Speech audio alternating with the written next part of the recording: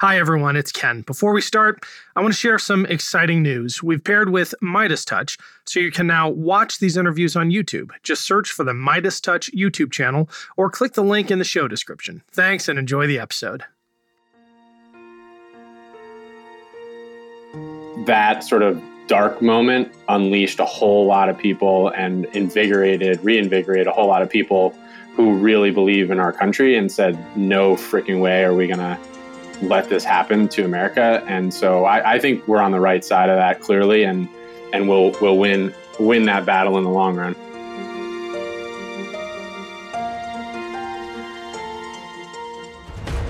I'm Ken Harbaugh, and this is Burn the Boats, a podcast about big decisions.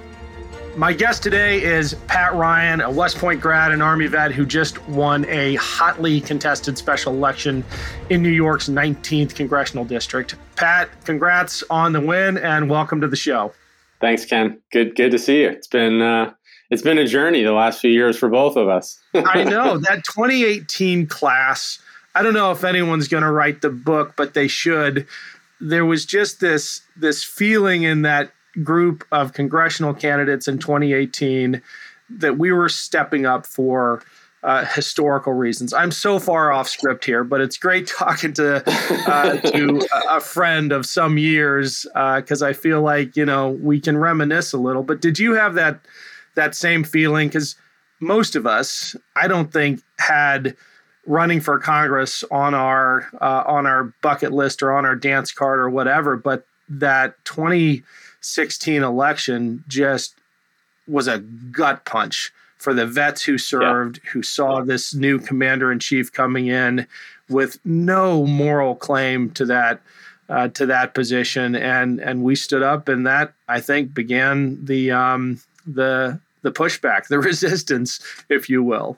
Take us back to that moment for you in, I'm guessing, 2017, or maybe it was the day after the Trump election when you thought, I'm going to do something about this.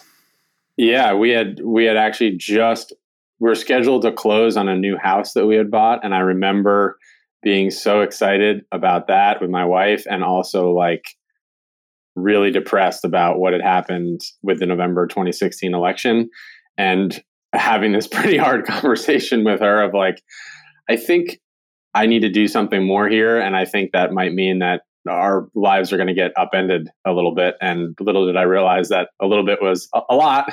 I think looking back, and I hope that this proves to bear out over the longer period, that sort of dark moment unleashed a whole lot of people and reinvigorated a whole lot of people who really believe in our country and said, no freaking way are we going to let this happen to America. And so I think we're on the right side of that clearly, and we'll win that battle in the long run. We seem to have a history of that as a country, dark moments that, as you put it, unleash something about our better natures. And I think history will look at the Dobbs decision as another one of those dark moments. In your very brief campaign and a lot of the press you've done afterwards, you said that your race, your message, your campaign was about choice. It was a referendum on choice, but it was also a referendum on freedom more broadly. I am sure that your constituents, when you were out on doors, understood the threat to reproductive freedom, but how did you talk about the larger assault on our freedoms more broadly? So we talked about, an awful lot, of course, about the clear and sort of very present threat to abortion rights, reproductive freedom, which people felt so viscerally.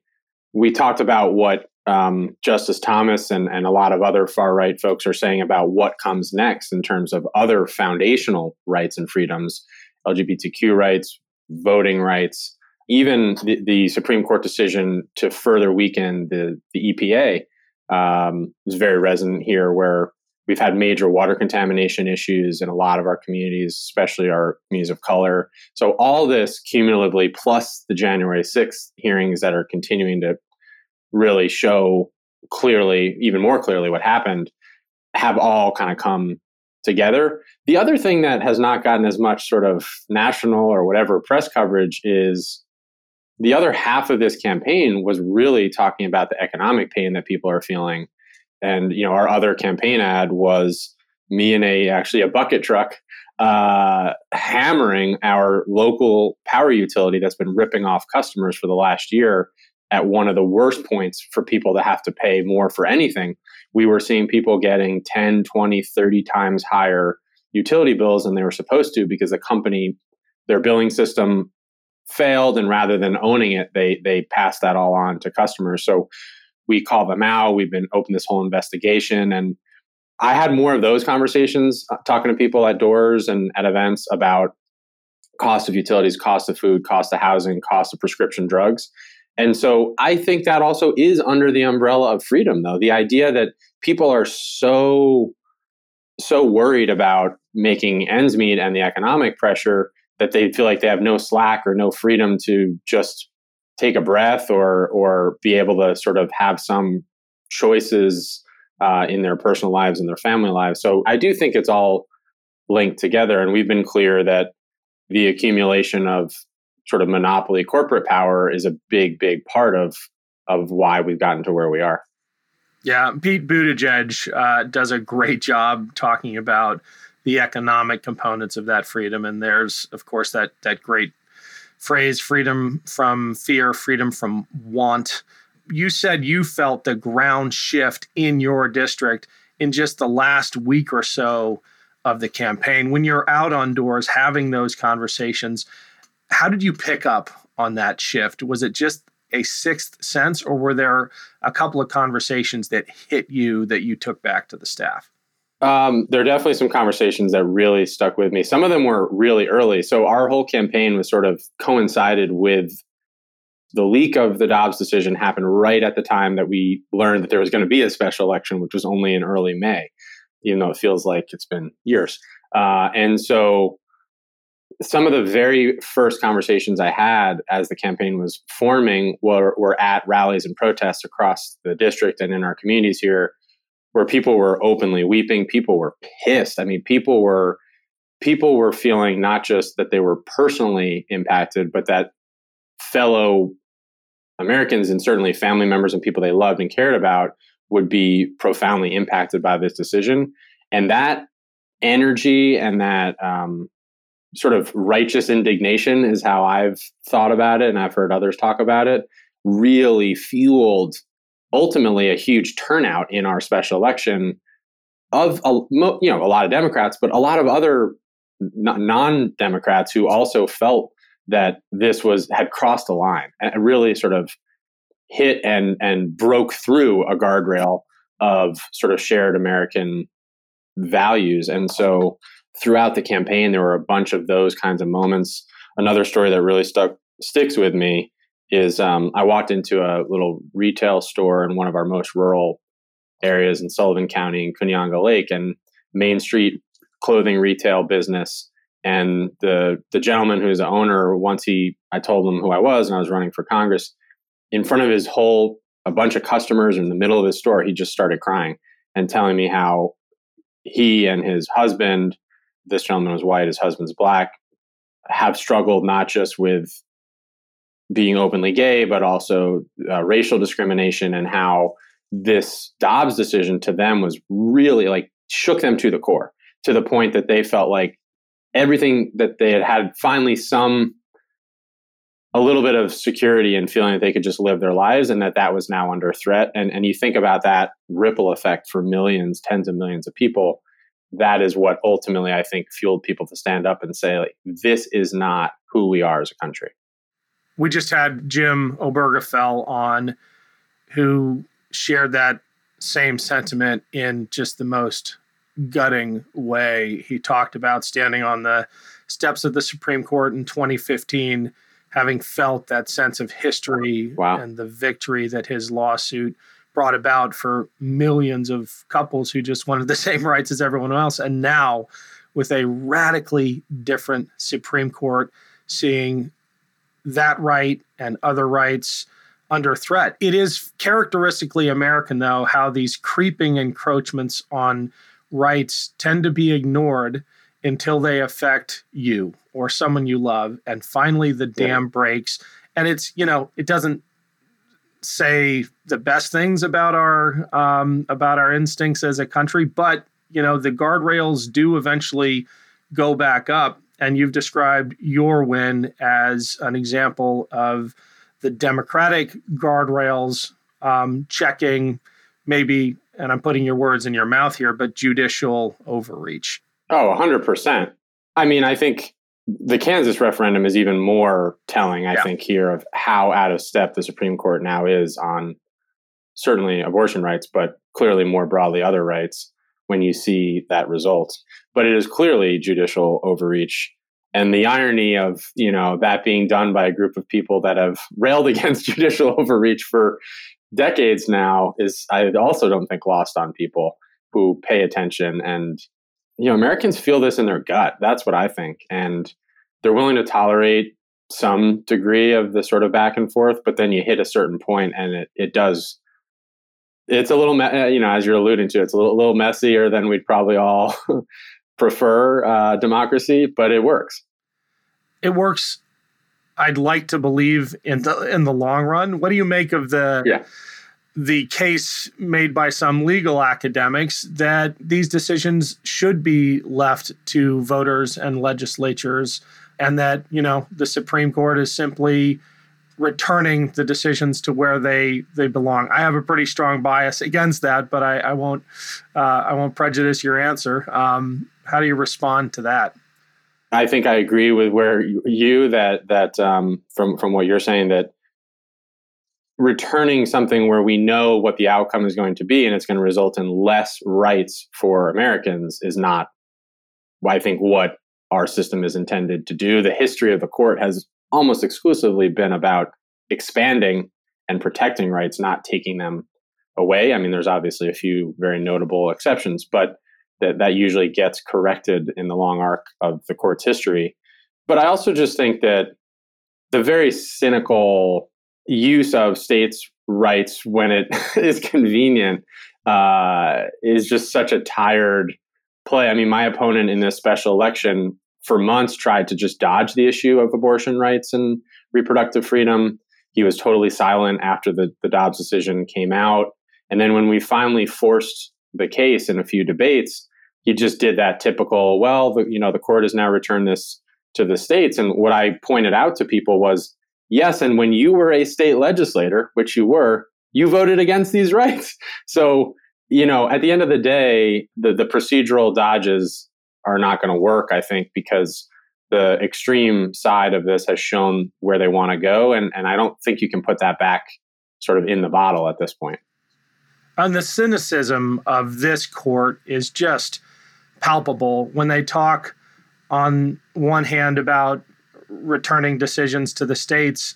And I'll just focus on Clarence Thomas for a minute, Justice Thomas, in arguing that those substantive due process decisions should be reviewed. He, of course, leaves out Loving versus Virginia, the one case that would personally affect him, foundational to the existence, to the legality of his own marriage. Exactly. Right. And I think when it comes to fundamental rights, they trump democratic impulses that, sometimes have cultural components that blow at the winds. You have fundamental rights that are sacrosanct, and this court is threatening those. Mm-hmm.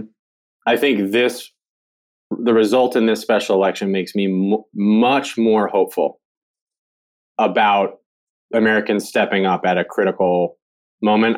This is one race, it's one district, it's a special election, there's all the caveats, but this is my community that my family's been here 5 generations, like we're raising our kids here. I mean, to see my community step up to the plate in such a big way at such a pivotal moment, like I am so damn proud that we sent this message. And I do think that will inspire other people, just like Kansas inspired us. I mean, after Kansas, we saw a huge boost in our volunteers and grassroots financial support to the campaign, in, very skeptical, cynical press saying, "Oh, maybe you were right to center this thing," even though we've told you for months that that's sort of a third rail that you shouldn't touch.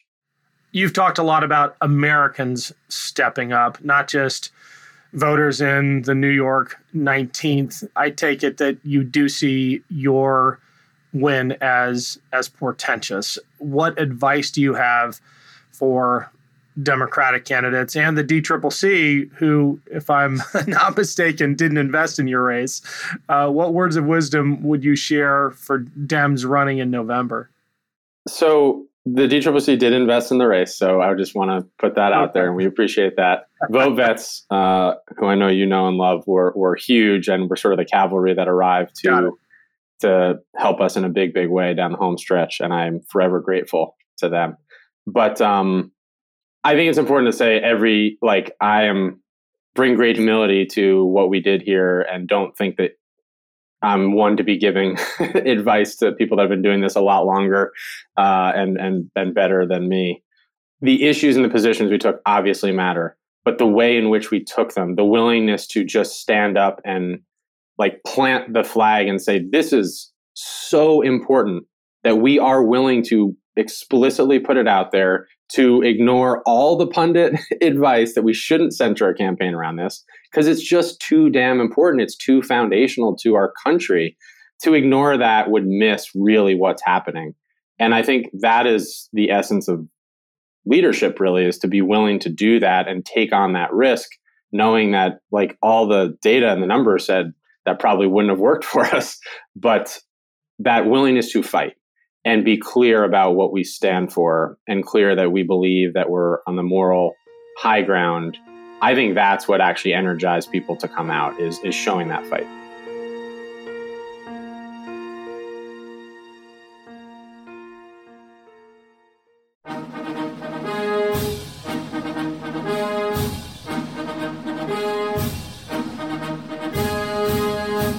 We often hear about the individuals who took the oath of office to become the chief executive. But what about the other people who play a role in each administration, or the events that may not be as well known, but that contribute to the reshaping of the office of the American presidency? On the Presidencies of the United States, we explore each administration beyond just the person holding the highest elected office in order to better understand the history that brought us to the modern-day presidency. I hope you'll join me on this journey through the annals of presidential history. Presidencies can be found anywhere fine podcasts can be found, and is a proud member of the Evergreen Podcast Network. Don't you know that you're a grown-up? I'm a grown-up. Me too. Yep, me too. But these days being a grown-up can really suck. Luckily, we're grown-ups who grew up in the coolest generation. We had video arcades. And also some of the best TV and movies ever made. We lived the origin of awesome consumer electronics. The list goes on and on. Yep, Generation X. Exactly. And we're Gen X grown-up. Every week, the Gen X Grown Up podcast explores media, tech, toys, games, and more from both yesterday and today. Through the eyes of Generation Xers who absolutely love that stuff. You can find us on iTunes or wherever you get your podcasts. Or find us on our website, genxgrownup.com. Life sucks as a grown-up. All right, you think that was good enough? I hope so, man. I'm tired. Who listens to a promo on a podcast and then goes and listens to a different podcast? Right. I've never done it. No. Right.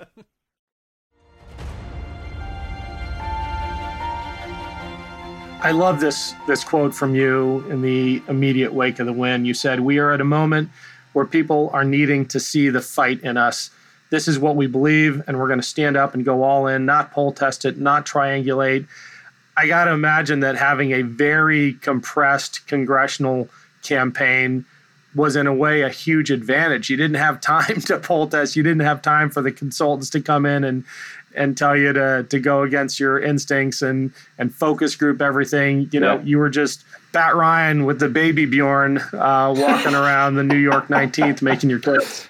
Yeah, it was liberating, actually, to just crazy idea, say what you believe, but obviously to have that informed by what you're hearing on the ground. I think certainly for people that have been in these campaigns, you understand how all the forces that come in and try to dull down the humanity in you as a candidate and what you believe, and seeing that selectively ignoring that works out is also encouraging for the future of our politics. Do you worry about losing some of that humanity in in the swamp. I mean, for context, those who don't know you, you're going from being an executive, Ulster County executive, right? Mm-hmm. Where, you get to make decisions. You people do what you tell them to. You get to make a real difference. Like on the day you decide to fill that pothole or whatever it is, to the U.S. Congress, where you're going to be butting heads with people who, let's just be honest, you don't even respect, much less want to work with. Yeah, when this all happened sort of out of the blue a few months ago, I really debated, it probably doesn't translate in all states, but in New York, county executive is sort of like basically a mayor of about, in my case, 200,000 constituents in a upstate New York county. So it is an awesome job. And we've been able to really turn projects, do things, guide the community through the pandemic. I am as eyes open as I can be in terms of how different things in Washington will be. But I just think it's too damn important. The existential nature of where trust is at in our federal government, in Congress. I'm sure you've seen this, the Pew polling every year, they test Americans' trust in different institutions. And the latest numbers are just brutal to read. They list about 80 different groups, and the groups you'd expect are sort of at the top of first responders and nurses and so on. The second to last is a member of Congress, 9%. And the only job below it is a used car salesman, for real. I'm not making that up. They're at 8% trust. What's encouraging to me is local elected officials in that same poll are at 22%. And that needs to come up too. But there is an ability where if you're more rooted at the ground level and you can actually show tangible help and connection to people, you can start to rebuild that trust gap. And I've seen that in the last few years in local government. And it's obviously harder to do in Washington as a legislator versus an executive, but that's the work we have to do. That is the literal essence of the non-shortcut path to fixing our democracy, of just rebuilding that trust from the bottom up. I take it you've also seen the poll that showed that for the first time since these kinds of polls have been taken, threats to democracy are at the top of the list of Americans' concerns over the economy, over the possibility of war with Russia even. It's threats to democracy that are at the top of that list. What do you make of that? I saw that come out, I think, on one of the Sunday shows the week before my special, basically. And I turned to my wife, I was like, that is validating what I'm hearing on the ground, actually, that people are feeling this deeper sense that something is just really awry and really more deeply foundationally at stake right now. And I think being able to bring words to it as a threat to democracy is really important, that a lot of people have been working, you included, I think, to sort of put it in that context, because that then becomes like a unifying umbrella under which a lot of people who might have different reasons to not be unified politically and otherwise can say, no, we believe in democracy and we see what's happening here and we want to be on the right side of that. And so I don't think that has actually happened by accident, is what I'm trying to say. I think it requires reminding people that all of these issues, like in that poll, abortion rights, I think, was below that. But I think what that poll misses is that taking away reproductive freedom is a threat to democracy, I believe. And I think that people understand that the threat to democracy, to me, is sort of the umbrella layer. And a lot of these other single issues, which you can't really pull it this way, but these single issues all tie to that sort of overarching set of threats. And that's what I think has really shifted the political ground, because now you can go on the offensive and say, we've seen what the other side is going to do. We have to go on offense and fight now to restore these rights and to protect democracy. Is that why it's taken so long for this issue to come to the fore? I mean, the insurrection attempt was 20 months ago. And people like you and me have been beating this drum since then, that, and even before that, democracy is at risk. But I guess it's just taken the aggregate effect of all of these smaller assaults on our freedoms to wake people up. I think so. I think that there's so much going on in people's lives. The economic pressure and insecurity that people are feeling, like, it's really hard and unfair to ask people to worry about a more ethereal, theoretical thing when they literally can't put food on the table and keep a roof over the head. So much of what we talked about in the campaign here was that, like, really it has to be a 1-2 combo of economic relief and fighting for fundamental rights. And they're both necessary. Neither are sufficient alone, because one without the other just sort of gets you in real deep trouble and sort of gets you on the path to authoritarianism. And if you study history. How did your military background inform your campaigning, and how is it going to affect your job, your day-to-day in Congress? Well, on the sort of messaging and connecting with people front, I think talking about something like abortion rights from the frame of I fought for these rights really opened the aperture for people that might be not always instinctually voting for me to do so. I got this awesome email yesterday or 2 days ago from someone who said their 80-year-old dad had voted Democrat for the first time ever in my special election because of my position on abortion rights. And that surprised me very pleasantly, because I think it shows that, that 80-year-old gentleman's not personally affected by this decision, right? But he's got family that probably are or could be. He's got friends that are or could be. And he understands that, that's our responsibility really as Americans to think about others.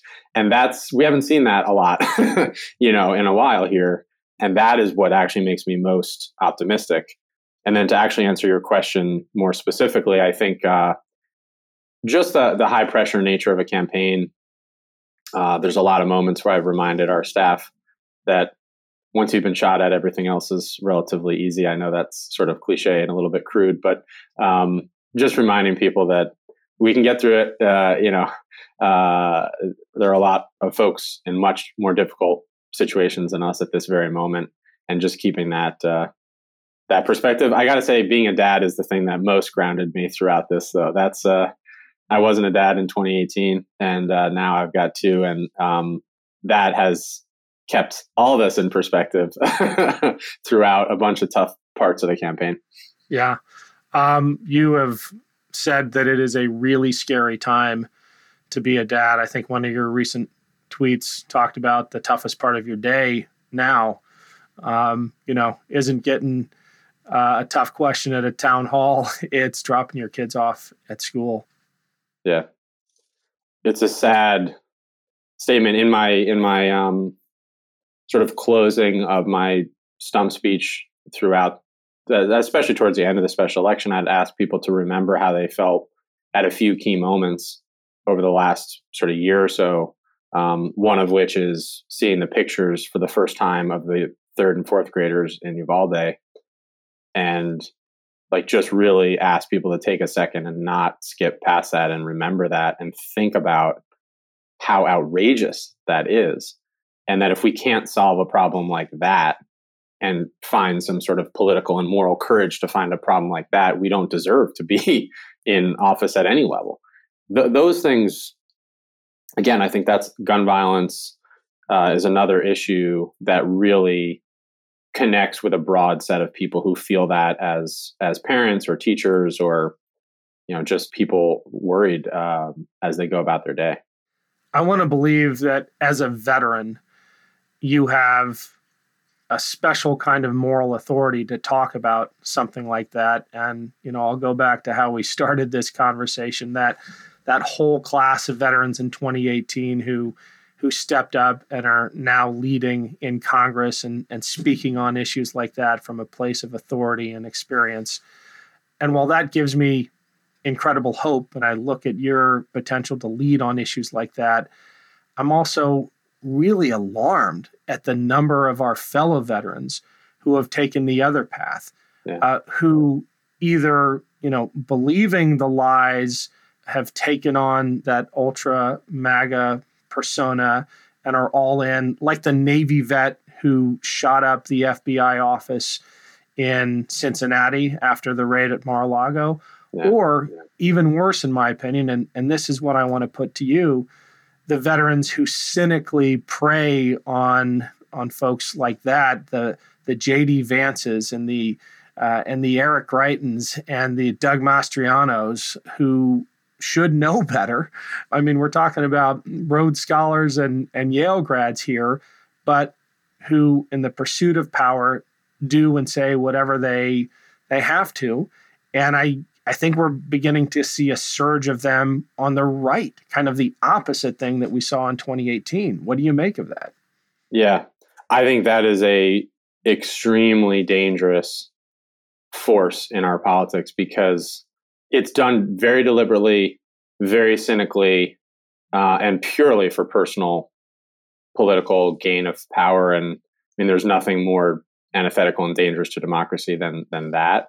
And so we have to call that out. Like, I'll come back to the veteran thing, but my opponent in the special election, just in a recent interview, he painted himself as a moderate. Just in a recent interview, put out assertions that our special election was somehow rigged in the way that it was called by our governor, which is obviously just not what happened. And those are the things that we can't just sort of swallow. We have to, every time something like that is put out, we have to directly confront it, because those are the seeds of sort of real danger and threat. But yeah, guys like Greitens and Vance are,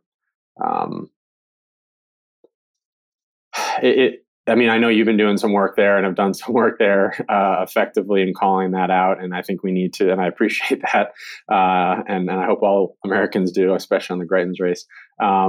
I think we have to just continue to assert the critical difference between sort of, I mean, it's a little wonky, but nationalism and patriotism, where, this very dangerous, divisive use of pride and belief in a lot of their hearts in a well-intended way that I'm proud of our country, and it turns into this dangerous, often violent nationalism. And again, we've seen that throughout history, versus patriotism, which to me, I think is inherently unifying and recognizes our imperfection, but that we have to work to improve it and bring people together as we do.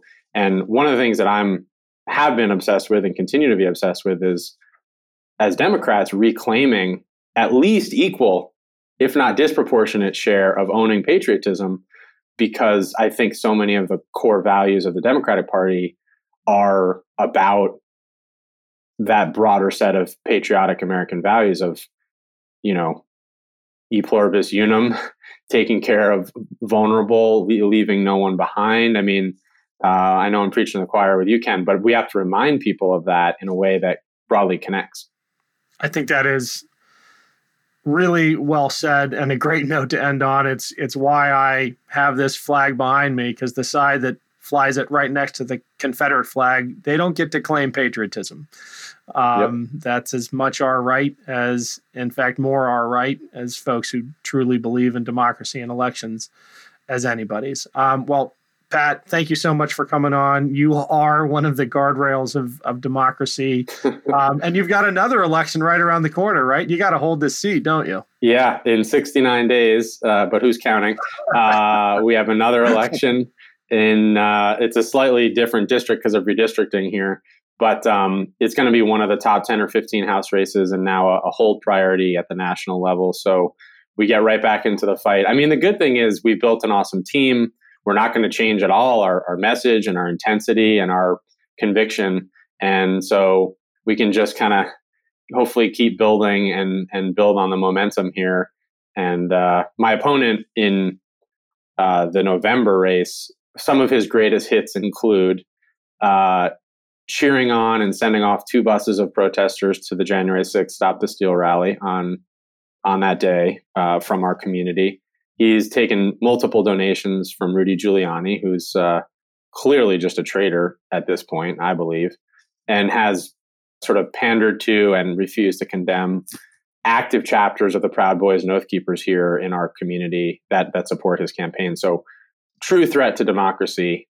And again, we have to just call that out and not pull our punches in terms of what's at stake and what the other side is trying to do. Yeah, we do. We'll keep it up, Pat. Let's stay closely connected. I'll be following the next 69 days. Good luck. Thanks, Ken. And thanks for all your work, too. It's good to be with you.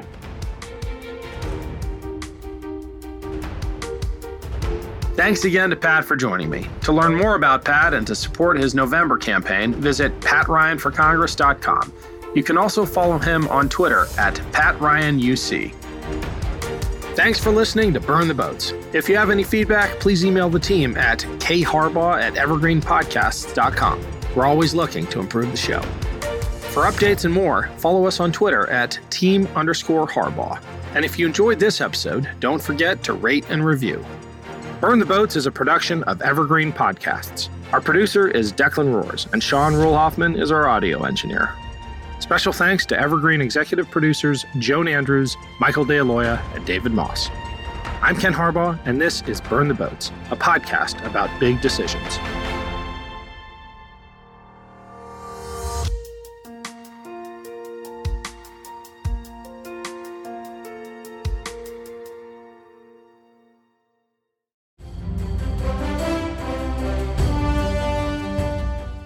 This is Peter. And this is Tom. We want to tell you guys a little bit about our podcast. Tom and I met in college, became best friends, and then teachers almost 20 years ago. Sometimes school just does not allow us to elaborate on the topics that we find interesting, like the real shark attacks that inspired the movie Jaws, or the real historical context to Indiana Jones artifacts. Where does cereal come from? Or are zombies real? Does Ben Franklin really deserve to be on a $100 bill? On our podcast, just like in our class, there are no stupid questions. Just two friends having a lighthearted conversation about history, pop culture, and the context of current events. Listen to History Teachers Talking Podcast from Evergreen Network, anywhere you get your podcasts.